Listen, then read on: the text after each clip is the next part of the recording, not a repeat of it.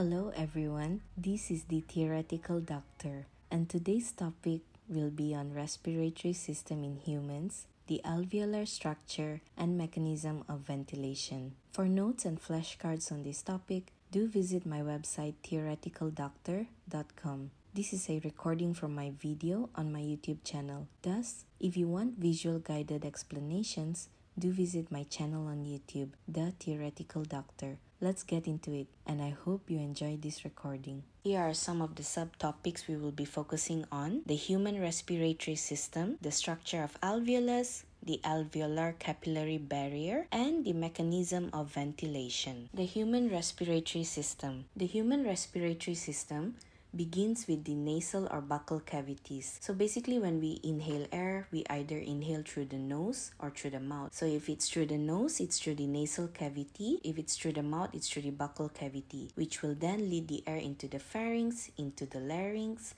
and into the trachea, into the bronchi, into the bronchioles, and finally into the alveoli, where gaseous exchange occurs. So just a little function of each of these.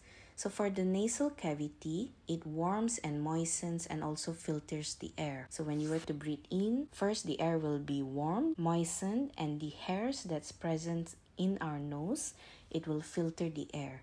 So there are presence of cilia to prevent large particles from entering the lungs. And eventually these large particles will collect, and that's where you get bogus in your nose or dirt in your nose. Next will be the pharynx. So the pharynx serves to connect the nasal and the oral cavity into the larynx, this part here. Over here, the larynx, it contains vocal cords for sound production. So like now I'm speaking, or if you were to sing, that's where the vocal cords are present. After that, it will move into the trachea. So this trachea, it allows the passage of air from the trachea into the bronchioles. So this part here is the bronchi, and then it will branch out into bronchioles. So there is C-shaped cartilage rings of the trachea, and this allows the continuous movement of air through air passage.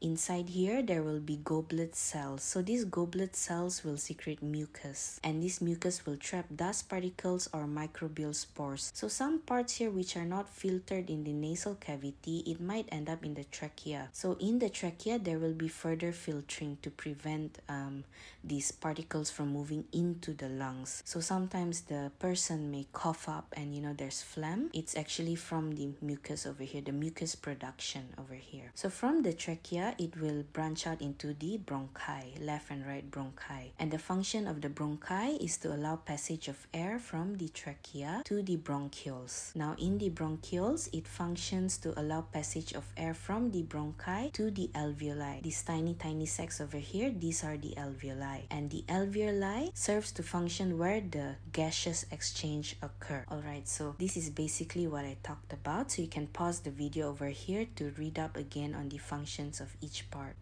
Now let's move on to the structure of alveolus. So I'll be talking about a few parts here, but we will begin with the epithelium of the alveoli. So the common knowledge that we have of alveoli is that it is one cell thick. Now it's not wrong, but it's not complete. So actually the alveoli consist of two types of cells. These two types of cells are called type 1 pneumocytes and type 2 pneumocytes. Pneumo meaning lungs and cytes meaning cells. Pneumo, lung, cyte, cells. Hence, the cells in the lungs are referred to as pneumocytes. Okay, so for type 1 pneumocytes, it comprises up to about 95 to 97% of the epithelium of the alveoli. It is large, thin, flattened, simple squamous cells. So type 1 pneumocytes are simple squamous cells, and they form the thin barrier between the alveoli and the blood capillary. The main function is to allow gaseous exchange to occur. So it just functions as a barrier, whereby there is a barrier but it's still thin enough for gaseous exchange to occur, meaning carbon dioxide and oxygen can still diffuse through. After that, you have type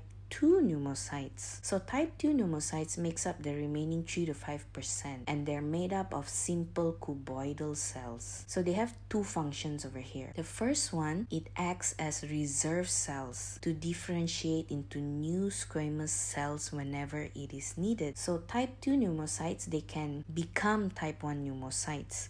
So remember, type 1 pneumocytes are simple squamous cells, function to allow gaseous exchange. Type 2 pneumocytes are simple cuboidal cells, and they act as reserve cells, meaning they can differentiate, they can become type 1 pneumocyte. That's the first function. The second function is to secrete surfactant on the interior lining of the alveoli to decrease surface tension, which prevents the alveoli from collapsing during exhalation. So this surfactant is like oil basically.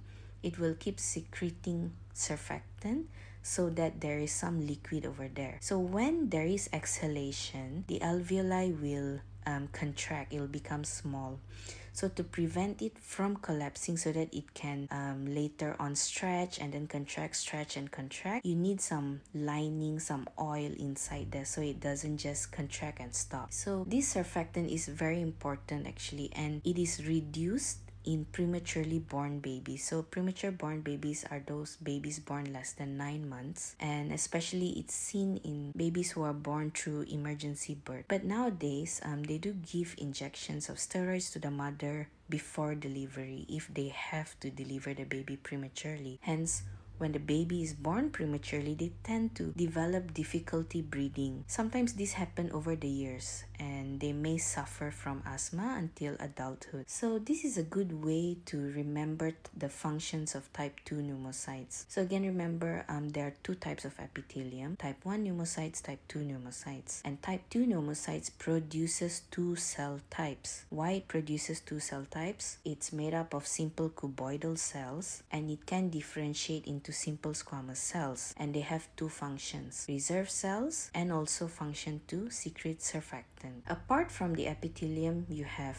macrophages, elastic fibers, and blood capillaries. Macrophages, they phagocyte foreign materials such as microorganisms and dust particles. So some particles, they can still go through the nasal cavity, they can still bypass through the trachea, and they end up in the alveoli. So these macrophages will actually just phagocyte, eat them up. And then you have the elastic fibers. It allows the optimum extension during inhalation. So it allows the alveoli to completely expand during inhalation and allows the alveoli to recoil during exhalation. Basically, it serves like a rubber band. Otherwise, they would be start either being too enlarged, too big, and this is seen in people suffering from COPD. So COPD is chronic obstructive pulmonary disease, and you usually see these in older patients, usually with history of many years of smoking or chronic smoking. And finally, the blood capillaries to oxygenate the blood and remove the carbon dioxide. Alright, moving on, the alveolar capillary barrier. So the alveolar capillary barrier consists of these four. First is the epithelium of the alveoli. So the epithelium of the alveoli, and then the basement membrane of the alveolar membrane, and then the basement membrane of the blood capillary, and the endothelium of the blood capillary. So over here, you have the epithelium of the alveoli, and then you have the basement membrane of the alveoli, and the basement membrane of the blood capillary, and finally the endothelium of the blood capillary. So epithelium of the alveoli basically is the cell of the alveoli. So this is followed by the basement membrane. And the basement membrane is actually where the epithelium or the cell grows.